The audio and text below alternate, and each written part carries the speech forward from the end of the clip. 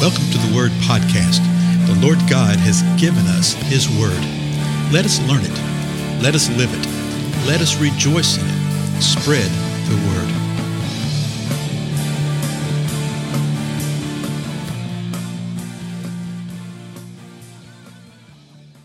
Blessings, everybody. This is Dale. Thank you so much for joining with me today on the Word Podcast. We are in the 7th chapter of Micah. And we've been here, 3, 4, 5, 6 episodes? I don't remember how many. If this is your first one, back up a couple of episodes and give it a run and go, okay? Because you definitely want to see the context of the first 6 verses. And I don't have time to go back every time to read it. Basically, it's this. Evil is everywhere, and people are adept at doing evil. And then Micah says this in the 7th chapter, verse 7. But as for me, I will watch expectantly for the Lord. I will wait for the God of my salvation. My God will hear me. And then he speaks to an enemy that has come against him. Verse 8, do not rejoice over me, O my enemy. Though I fall, I will rise. Though I dwell in darkness, the Lord is a light for me. I will bear the indignation of the Lord because I've sinned against him, until he pleads my case and executes justice for me. He will bring me out to the light, and I will see his righteousness. So we looked at these last 2 verses in a previous episode related about the enemy and what the enemy was doing. And Micah was saying, hey, don't you rejoice over me, my enemy, okay? Don't you do that. Even though I fall, I will rise. Though I dwell in darkness, the Lord is a light for me. Now, let's jump down here to verse 10. Then my enemy will see, and shame will cover her, who said to me, where is the Lord your God? Okay, so this is what the enemy was saying. Where is the Lord your God? You see that actually several times in the scripture where the enemy, the adversary, comes and questions where God is, questions the timing of God, questions the word of the Lord. That was the initial approach of the adversary to Eve. Did God really say? To which she should have said, yeah, he did. But here we're saying, he says, shame will cover her who said to me, the one who said this to him, where is the Lord your God? Is going to have shame upon him. My eyes will look on her. At that time, she will be trampled down like mire of the streets. So he's talking about what's going to happen to the enemy. And then he continues talking about this time. Verse 11, it will be a day for building your walls. On that day will your boundary be extended. It will be a day when they come to you from Assyria and the cities of Egypt, from Egypt even to the Euphrates, even from sea to sea and mountain to mountain.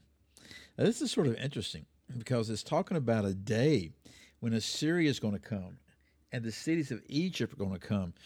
Well, where are they coming to?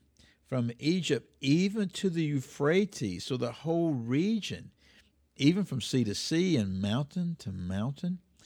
You get other hints about this, more than hints, you're told forthrightly by the prophet Isaiah in the 19th chapter of Isaiah, I think, where he says that a day is coming when Assyria and Egypt will both worship with Israel in Jerusalem and will be considered a third part of the people of the Lord. I mean, it's a great, great promise. As a matter of fact, let me just look that up. Hang on a second. Back up here. Isaiah 19. It's toward the end of the chapter, I think. Let's see. Yeah, listen to this.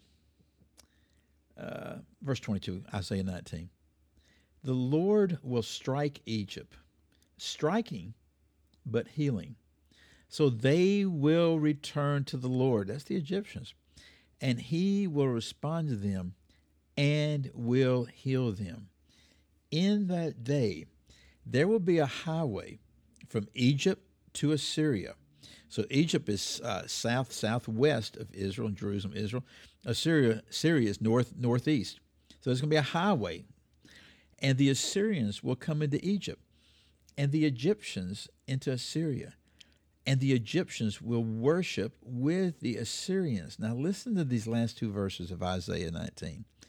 In that day, Notice it's that day. From Isaiah's perspective, it's a day yet to come. What Micah was saying a while ago, it's a day yet to come. In that day, Israel would be the third party with Egypt and Assyria, a blessing in the midst of the earth, whom the Lord of hosts has blessed. Now think of that. He's saying that the Lord of hosts has blessed them. And here's the blessing. Isaiah 19:25. Blessed is Egypt, my people, and Assyria, the work of my hands, and Israel, my inheritance. Now listen to that again. Blessed is Egypt, my people, and that my is capitalized. This is God speaking. And Assyria, the work of my hands, and Israel, my inheritance. So a day is coming when Egypt will be the people of the Lord, when Assyria will be the work of the hands of the Lord and the people of the Lord, and Israel continues to be the inheritance of the Lord. You know, there's so much that the Scripture tells us about these days that are yet to come that we don't really pay attention to, that we don't look at. And that's really, really to our detriment. Going back to Micah, verse 11, it says this, it will be a day for building your walls. On that day will your boundary be extended. So the boundary of the people will be extended. It will be a day when they will come to you from Assyria and the cities of Egypt, from Egypt even to the Euphrates, even from sea to sea and mountain to mountain. So I think it's talking about the same time that Isaiah is speaking of. Verse 13, and the earth will become desolate because of her inhabitants, on account of the fruit of their deeds. What? Read that again, verse 13. And the earth will become desolate because of her inhabitants, on account of the fruit of their deeds. Well, if you just read this verse, just by itself, you think, what in the world does that mean? But if you read it within the context of the totality of Scripture and what the Lord says is going to happen prior to the time He's returning, okay, the end times as we call it, that there is the people of the earth will become desolate. Not all will die, okay, but for the most part, most will. When you see the wrath of God and the things that occurs with the wrath of God being poured out, and the reason that it becomes desolate is because of her inhabitants, because of the fruit of their deeds, because of the sin that occurs. I'll tell you what, we're going to stop right there, but I want to give you a little hint right here what comes next. Verse 14 says this, shepherd your people with your scepter. And in the New American Standard, which I'm reading from right now, the shepherd, your people, your scepter, is capitalized. It's capitalized.